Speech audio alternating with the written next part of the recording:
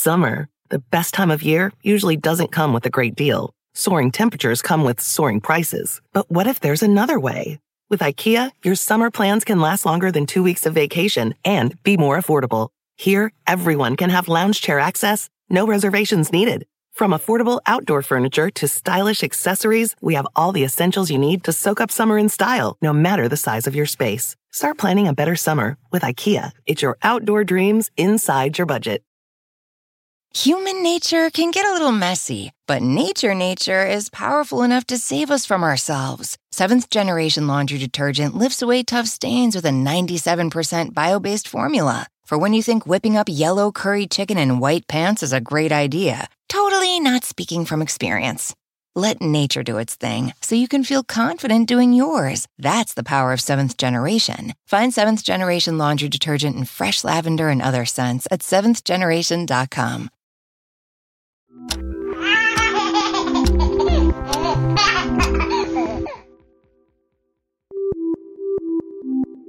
This is The Longest Shortest Time. I'm Hillary Frank, and I'm here in the studio with my producer, Abigail Keel. Hey, Hillary. Hey. So how's things? Well, there's something I want to tell you about today. There's something you want to tell me. Should we turn off the microphones? Oh, we should keep them going. Okay. All right, tell me. Well, I had a very deep sleep last night, in which I also had a very engaging dream. Really? Mm-hmm. Yeah, and I wanted to tell you about it. You want to tell me about your dream? Yeah. Okay. Tell me about your dream. And so in my dream, I was pregnant, and my water broke, and then I had to get to the hospital. And so I get into the hospital, and then it's like a 9-story hospital. I'm on the top floor, but there's no windows. I don't know why. Maybe that's saying something about my psychology. I don't know. But, so I get there, and then my mom and my sister are there with me, which is great. But my mom and sister are both nurses in real life. And so in this dream, they were also they were working at the hospital, and they were taking care of me as a pregnant person. Wow. And they're not just nurses, right? They work in obstetrics. The labor, yeah. So they take... Well, that sounds perfect, actually, right? That's who you want with you. But the dream, it wasn't ideal in this dream because, they kept, they would be I would be guys, I feel weird. I think, it was my water broke, but we were waiting for me to really get into the contracting phase and get things really moving along. And so we were just kind of hanging. And I was guys, I'm feeling a lot of pressure. I think something's weird. And then they'd be no, you're fine. You're not there yet. You think you're there, but you're not there. And they would just be chatting in the corner. And I just was feeling super annoyed. I was why isn't anyone paying attention to me and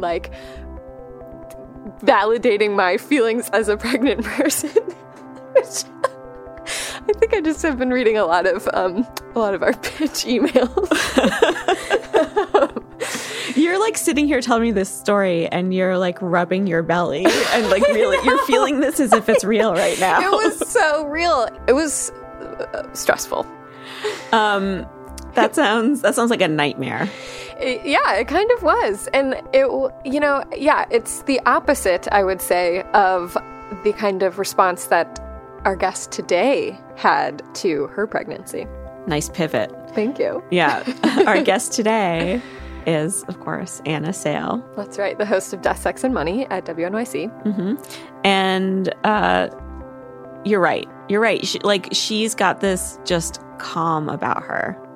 It's sort of unlike a calm I've seen from anyone. It's from the way she holds her body to just that soothing voice that she's known for. Yeah. Yeah, she came to the studio back in March for this interview, and she was around 6 months pregnant, and she just seemed like she was along for the ride. She seemed very zen about the whole thing. And it's not like everything was just easy. There were things going on then and throughout her pregnancy that, are hard things. There were wrenches thrown in her plans. Still, she just sounded, you're right, so zen about everything. It was so interesting. Yeah. So, Anna has been obsessed with these 3 topics, death, sex, and money. It's the name of her show. She's been obsessed with these 3 topics for a while now. And me as a parent I gotta say, that's like the top 3. That's the top 3 scary things in my life. Exactly. Yeah. Those are like the ones that keep you up at night. That's right. Like. That's right. I have my own nightmares about them, Abigail. So, I sort of wanted to mind meld with Anna and like find out like how these 3 things are affecting her life now that she's about to become a mom, and how they affected her life as a kid. Like, what's the origin story? Did she get her obsession on death, sex, and money from her parents? I guess we'll find out.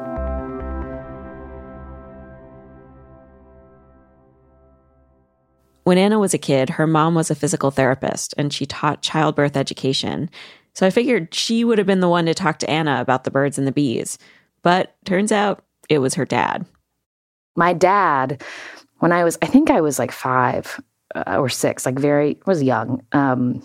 We were at the beach, and he used to tell us stories about strawberry shortcake that we made up, and that was something we did together. And it was like about the character Strawberry Shortcake. But in our version, like Strawberry had a sister named Cupcake, and she had 2 parents, and she had a brother, and it was like made up, but somehow her name was also Strawberry Shortcake.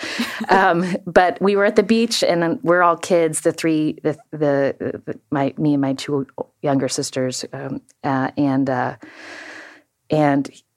the one night, Strawberry's parents decided they wanted to have another kid, and he explained to us how it worked. And we were young enough that like what I remember thinking is like, what? Wait, what did he say to you? It was like, this is what happens. Strawberry's dad took his penis and put it in his mom's vagina, and for me it was like all that those body parts meant it was all associated with like bathroom stuff. I had no idea that any of that there was this whole other layer. Like my mind was blown.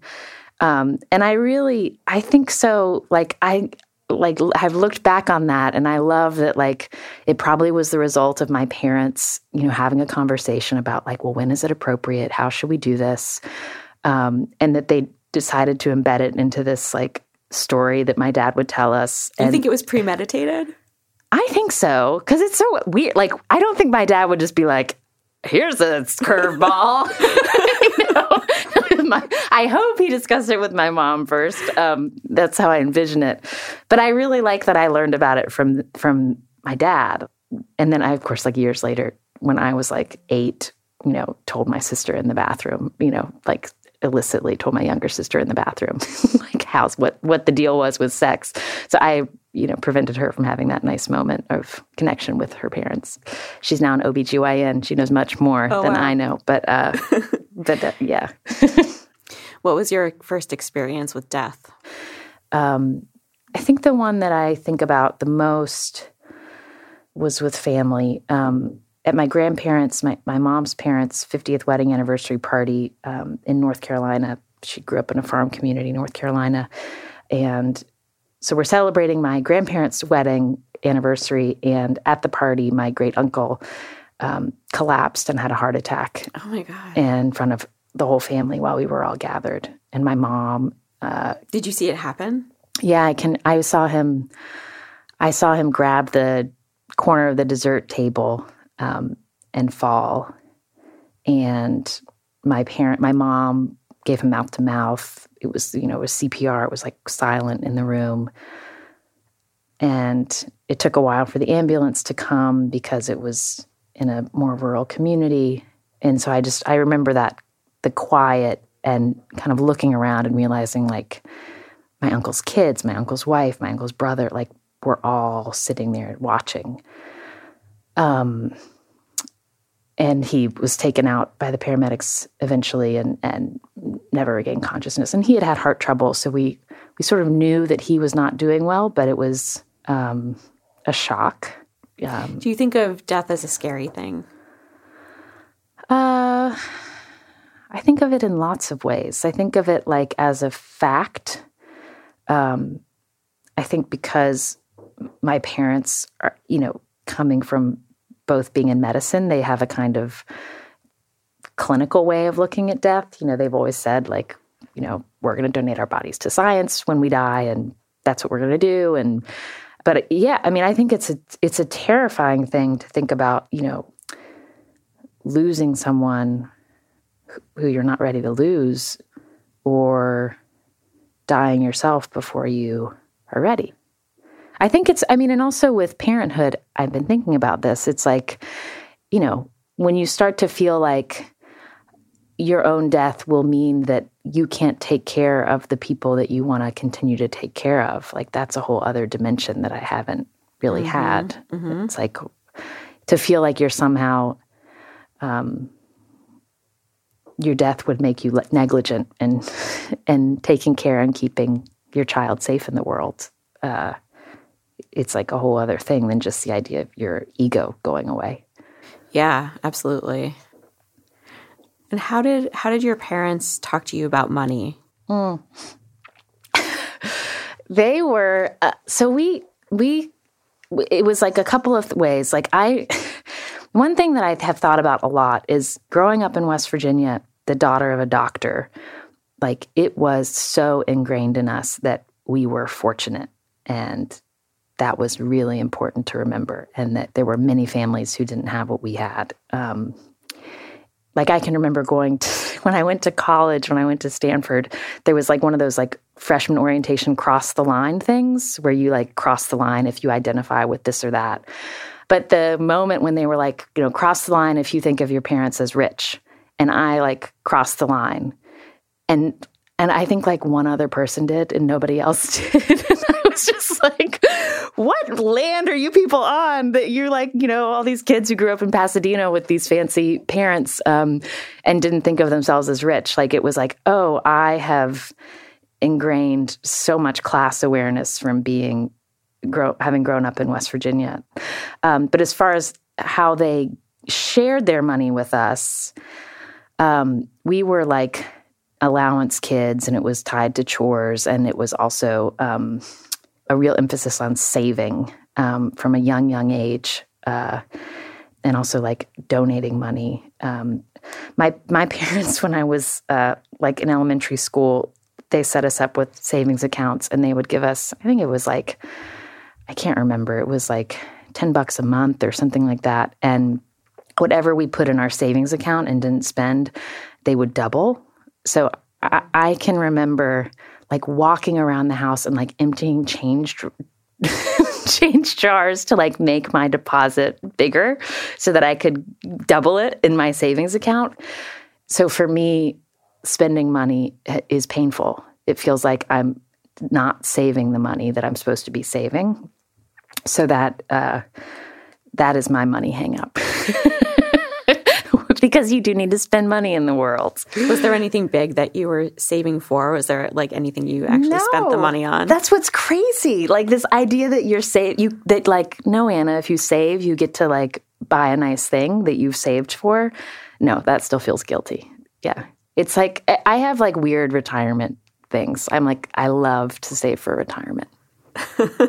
What do you imagine you're going to do in retirement? I don't know. It's just like I won't be destitute. It's like this idea of like I am doing the right thing with my money by saving for retirement. It's not even like, it's not associated with how I will spend money. Yeah.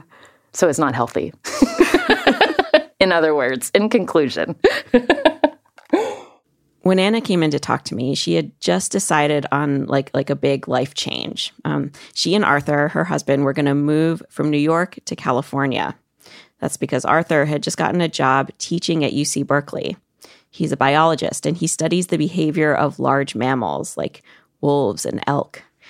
But when Arthur got this new gig, Anna was already pregnant, and all the plans that she'd had in place were suddenly up in the air. Like they had all these questions, like would they move before or after the baby was born? Was there even enough time to find a new doctor or a place to live? Anna's signature calmness was shifting. Because it just feels like, ugh, like this baby is coming, and like to not know exactly where we're going to put it in the country that's beginning to feel like, okay, we need like more spreadsheets and action plans and, different scenarios worked out because it's go time. So go time. I sort of took that as my signal that I could start asking Anna questions about, what was going to happen next, like what things were going to be like once she had the baby, and how she thought she'd handle work-life balance, and you know, what scared her most about becoming a parent. Was it death? Was it sex? Was it money? And I think I was looking for her to sound like freaked out, you know, like I think I was looking for her to sound the way I think I sounded when I was about to have a baby. But Anna just kind of kept answering me in this very matter-of-fact way. Like she seemed to have all of her ducks in a row. And so I'm like heaping these questions on her about the future. And finally, she looks at me and she says this.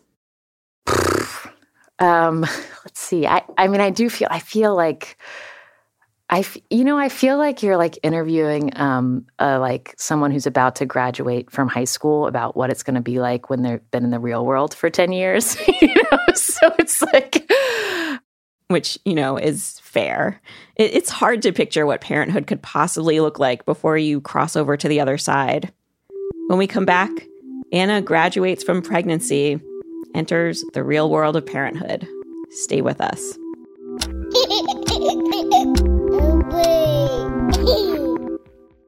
Summer, the best time of year, usually doesn't come with a great deal. Soaring temperatures come with soaring prices. But what if there's another way? With IKEA, your summer plans can last longer than 2 weeks of vacation and be more affordable. Here, everyone can have lounge chair access, no reservations needed. From affordable outdoor furniture to stylish accessories, we have all the essentials you need to soak up summer in style, no matter the size of your space. Start planning a better summer with IKEA. It's your outdoor dreams inside your budget.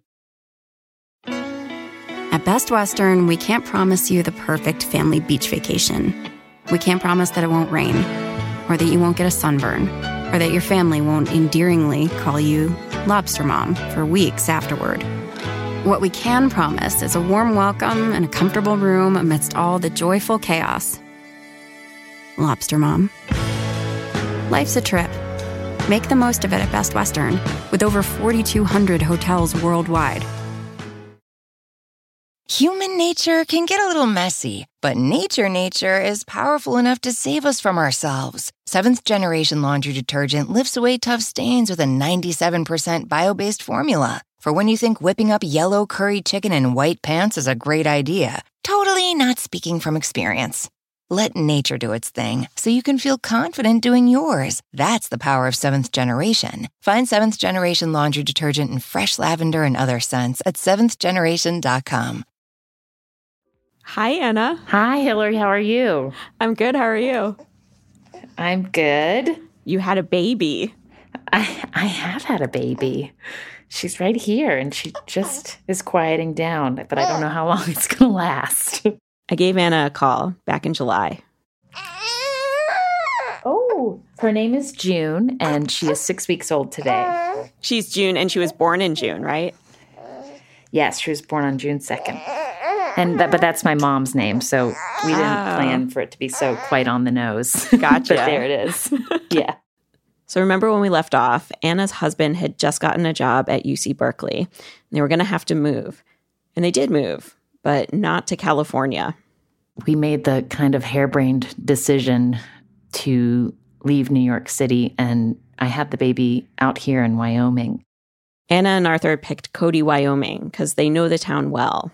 They got married there last fall, and Arthur's been doing field work there for the last decade, mostly studying the elk that migrate in and out of Yellowstone. June's birth announcement was actually published in the local paper.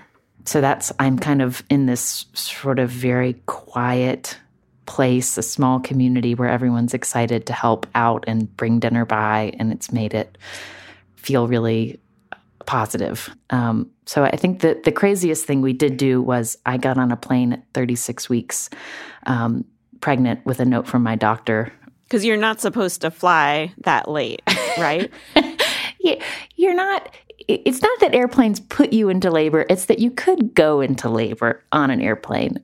So that was a little risky. But it ended up that I was totally fine and did not go into labor. And when I finally had the baby, I didn't go into labor anyway. Turns out that the baby was breech. I found that out about maybe 4 weeks before she came, which means that she was butt down and legs and head up, and she was quite snug there and wasn't turning. So we ended up scheduling a C-section and had that very odd experience of laying in bed one night, knowing the next morning you're going to go in and have a baby.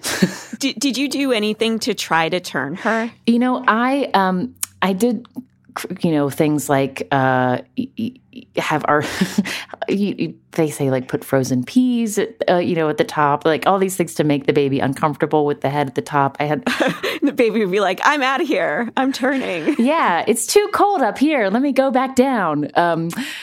Somebody suggested, I have no idea if this is true, but if the dad's like deep voice, if he speaks like down lower, it'll make the baby want to turn to hear the voice. That didn't work either. I did handstands in swimming pools. But I didn't do any major medical interventions, which are available, or any kind of acupuncture stuff, because I also had a second placenta, like a mini placenta. Wow. So the vascular system was a little unusual for the baby. So all my doctors, the ones in New York and the ones out here in Wyoming, recommended not messing with that. And what did they tell you about why there was a second placenta?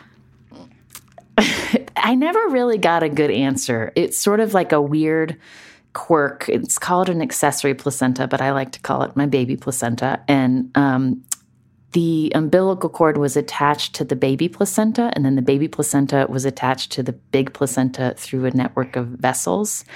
So a friend pointed out, because I, was freaked out when I first found out. I was like, why do I have this unusual arrangement, and is this going to harm the baby, and what does this mean?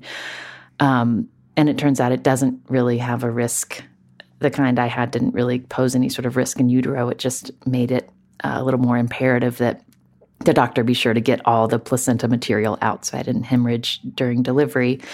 But a friend just pointed out to relax me, like, well, it's just your baby's just getting double filtered, stuff. She's got 2 placentas. So with that kind of weird thing that was happening, I didn't try to flip the baby. So we kind of made peace that we weren't going to have the natural childbirth experience, which is the one we'd trained for at our, yoga studio in Brooklyn with our childbirth education class. And it was a very different experience. You say that you made peace with it, but was it disappointing initially? I was sort of, I thought I would be more disappointed, actually. I thought I would, I thought I would feel more of a sense of loss, but I personally didn't. I was more just really, what I was really focused on by the end of the pregnancy was I wanted to see the kid, because for some reason it felt so abstract for me, even towards the very end of pregnancy, that I couldn't quite believe that there was an actual healthy baby growing inside me, despite all of the, ultrasounds and heartbeat monitors and all the things you hear at checkups. So I just wanted the baby out. So when doctors recommended a C-section, it was like, if that's the thing that they're saying is going to be healthier for the baby, let's do that. When I first talked to Anna about motherhood, back when she was pregnant, she said she didn't really know what kind of a mom she would be. But now, she says, even though June's still very new, she's getting a sense of her parenting style. That's been one of the most interesting parts of these first few weeks, I think, for me, and watching Arthur as a dad is observing what our parent personalities are, I didn't know if I was going to be a super protective, neurotic, mom, or if I'd be more go with the flow. I think I'm like somewhere in between. I definitely do a lot of Googling when something comes up, just to make sure it's not a, life-threatening something, rather. But we've also been taking the baby out a lot, and she likes her car seat. She likes being on the move. So we haven't been, in a bubble, a sterile bubble at all during these first 6 weeks.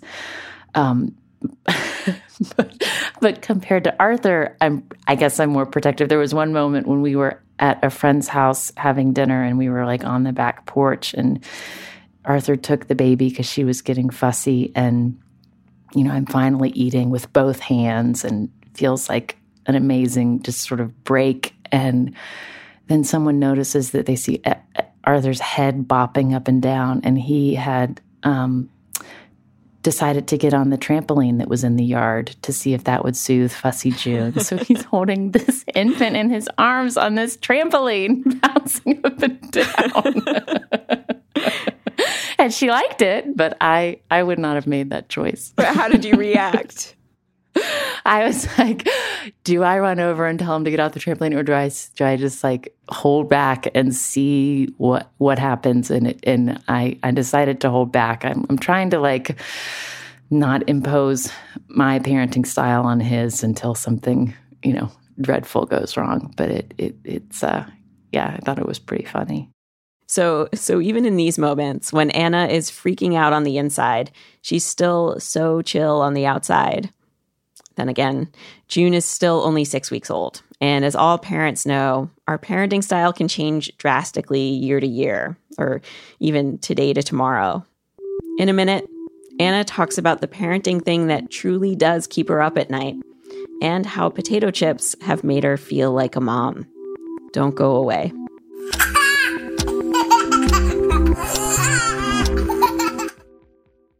Summer, the best time of year, usually doesn't come with a great deal. Soaring temperatures come with soaring prices. But what if there's another way? With IKEA, your summer plans can last longer than 2 weeks of vacation and be more affordable. Here, everyone can have lounge chair access, no reservations needed. From affordable outdoor furniture to stylish accessories, we have all the essentials you need to soak up summer in style, no matter the size of your space. Start planning a better summer with IKEA. It's your outdoor dreams inside your budget. At Best Western, we can't promise you the perfect family beach vacation. We can't promise that it won't rain, or that you won't get a sunburn, or that your family won't endearingly call you Lobster Mom for weeks afterward. What we can promise is a warm welcome and a comfortable room amidst all the joyful chaos. Lobster Mom. Life's a trip. Make the most of it at Best Western, with over 4,200 hotels worldwide. Human nature can get a little messy, but nature is powerful enough to save us from ourselves. Seventh Generation Laundry Detergent lifts away tough stains with a 97% bio-based formula. For when you think whipping up yellow curry chicken in white pants is a great idea. Totally not speaking from experience. Let nature do its thing so you can feel confident doing yours. That's the power of Seventh Generation. Find Seventh Generation Laundry Detergent in fresh lavender and other scents at seventhgeneration.com. We're back with Anna Sale, who is a new mom and the host of the podcast, Death, Sex, and Money. So last time we talked, I asked you about the topics of death, sex, and money as they relate to being a parent. And I asked you which one scared you the most. And you seemed most concerned about money. You didn't seem concerned really at all about sex. And I just wonder, now that you've been through a C-section and have a lot of physical demands on your body, has that changed at all?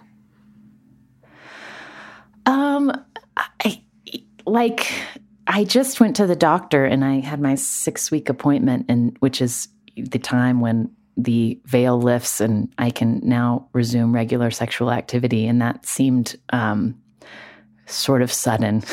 So it's not a top priority for me now. Yeah. So what happened? They like gave you the go ahead? Yeah. They're like, it's time, you can go back at it. And I'm like, not sure I feel like it just yet. I think we're still very much in a kind of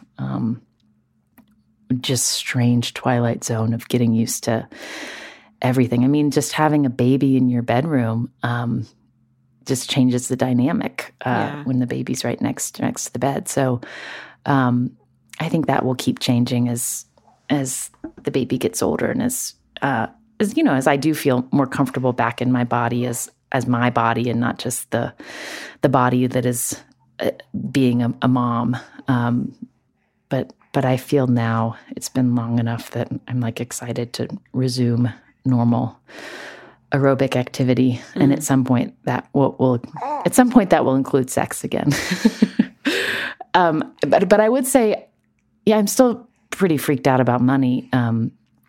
Like wanting to figure out where we're going to live and thinking about, making a nice family home, and then trying to figure out the budget for that alongside the kind of mystery budget about childcare. And because we don't quite know what our life is going to look like and feel like, because we're both going to have changes in how our jobs work in the fall.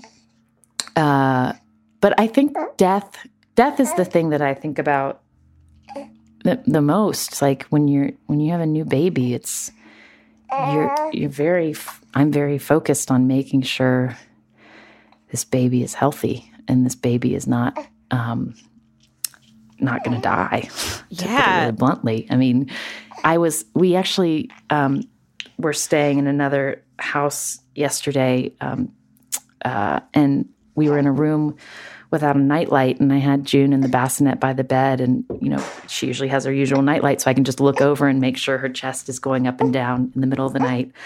And I couldn't because it was pitch dark last night, and so I ended up like grabbing my iPhone and getting the flashlight app opened, and like was like, pointing this bright flashlight at her to make sure she was okay. I did that a few times in the middle of the night because you're in this weird headspace where you're trying to learn that babies are tough and babies are resilient, but also that they're so vulnerable. So it's figuring out how to walk that line. And are you feeling your own mortality more than you were?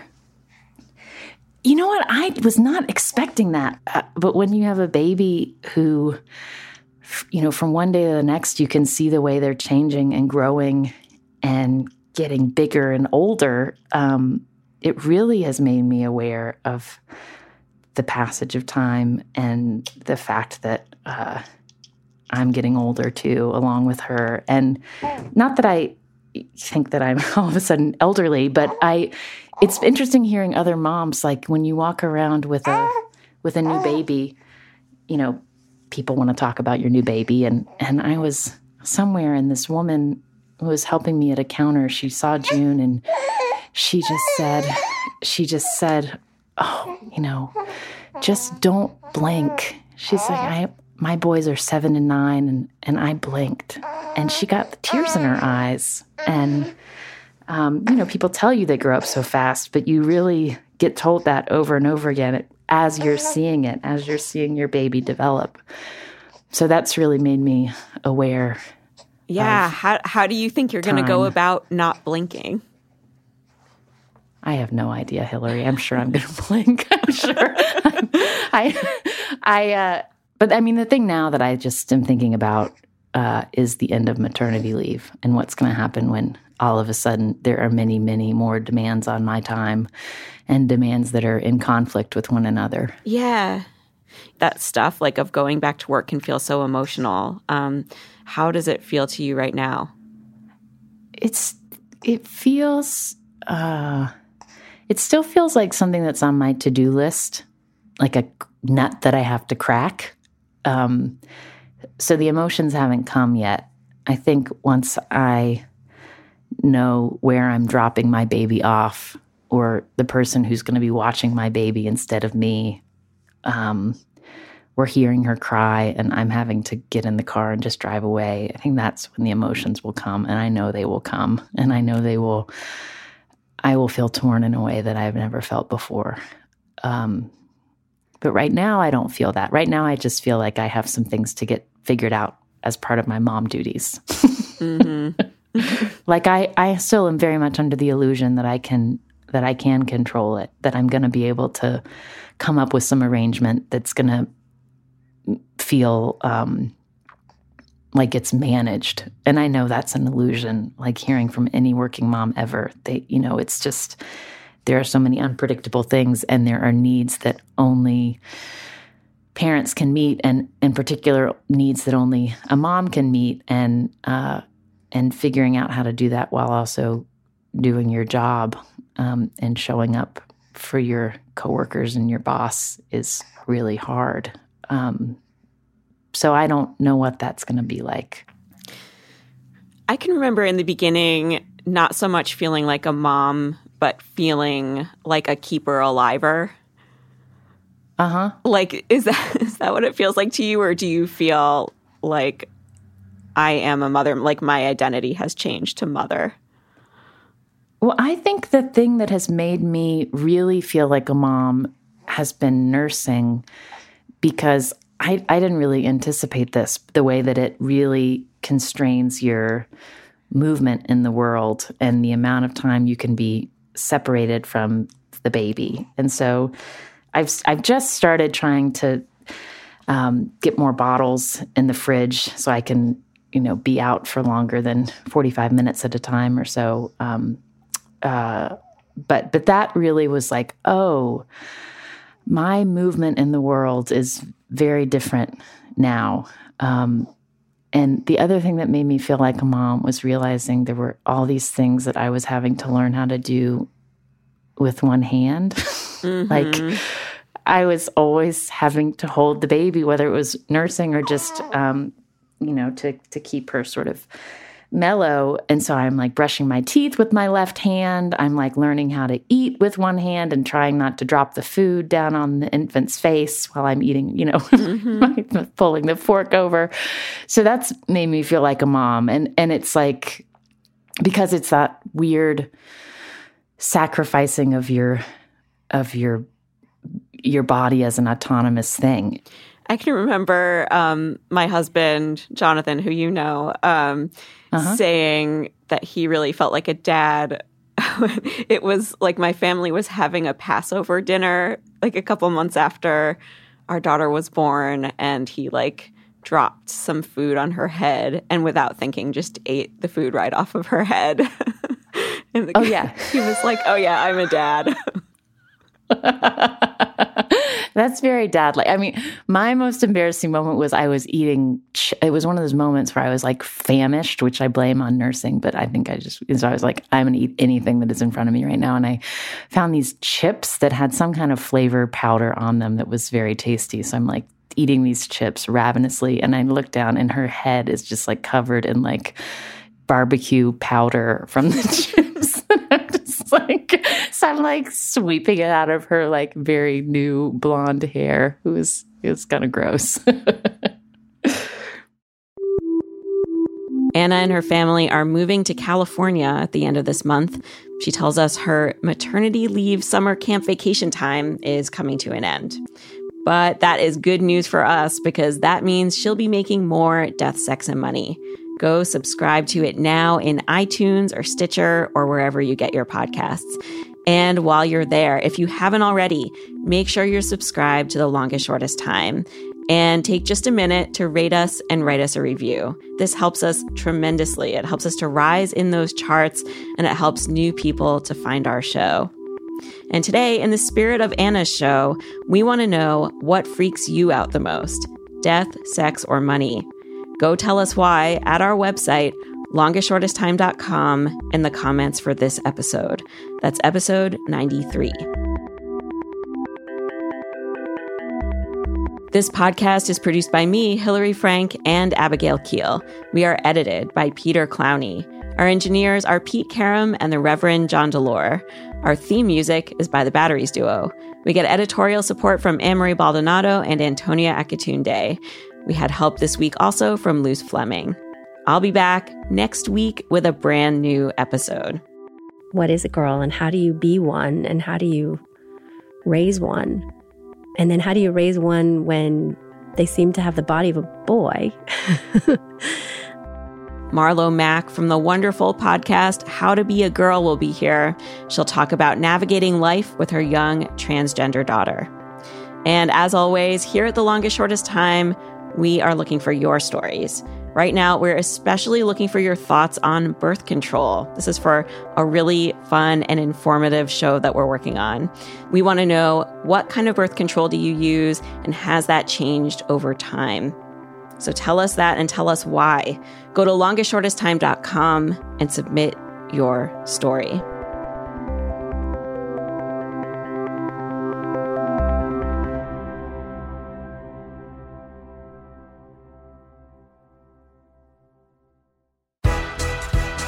I'm Trayvon Free. I'm Mike Drucker. You are now in the room where it's happening. Where we geek out about the best musical of all time, Hamilton. We'll be talking about the lyrics, the history, the production, and we've got some amazing guests. We have actress Kristen Chenoweth. I'm rooting for you, and I'm sorry you shot him. Comedian John Hodgman. I ran home, and I said to my wife and 2 children, you have to listen to this. Hamilton cast member Jasmine Cephas Jones. Yo, this is amazing. Subscribe right now, and you'll never miss an episode. Join us in the room where it's happening. Everybody!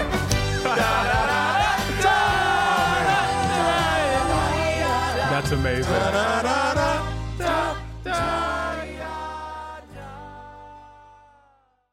Stand up. You sing Earwolf? Yeah.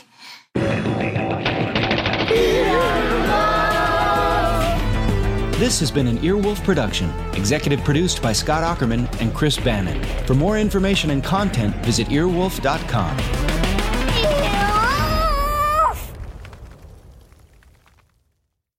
Human nature can get a little messy, but nature is powerful enough to save us from ourselves. Seventh Generation Laundry Detergent lifts away tough stains with a 97% bio-based formula. For when you think whipping up yellow curry chicken in white pants is a great idea. Totally not speaking from experience.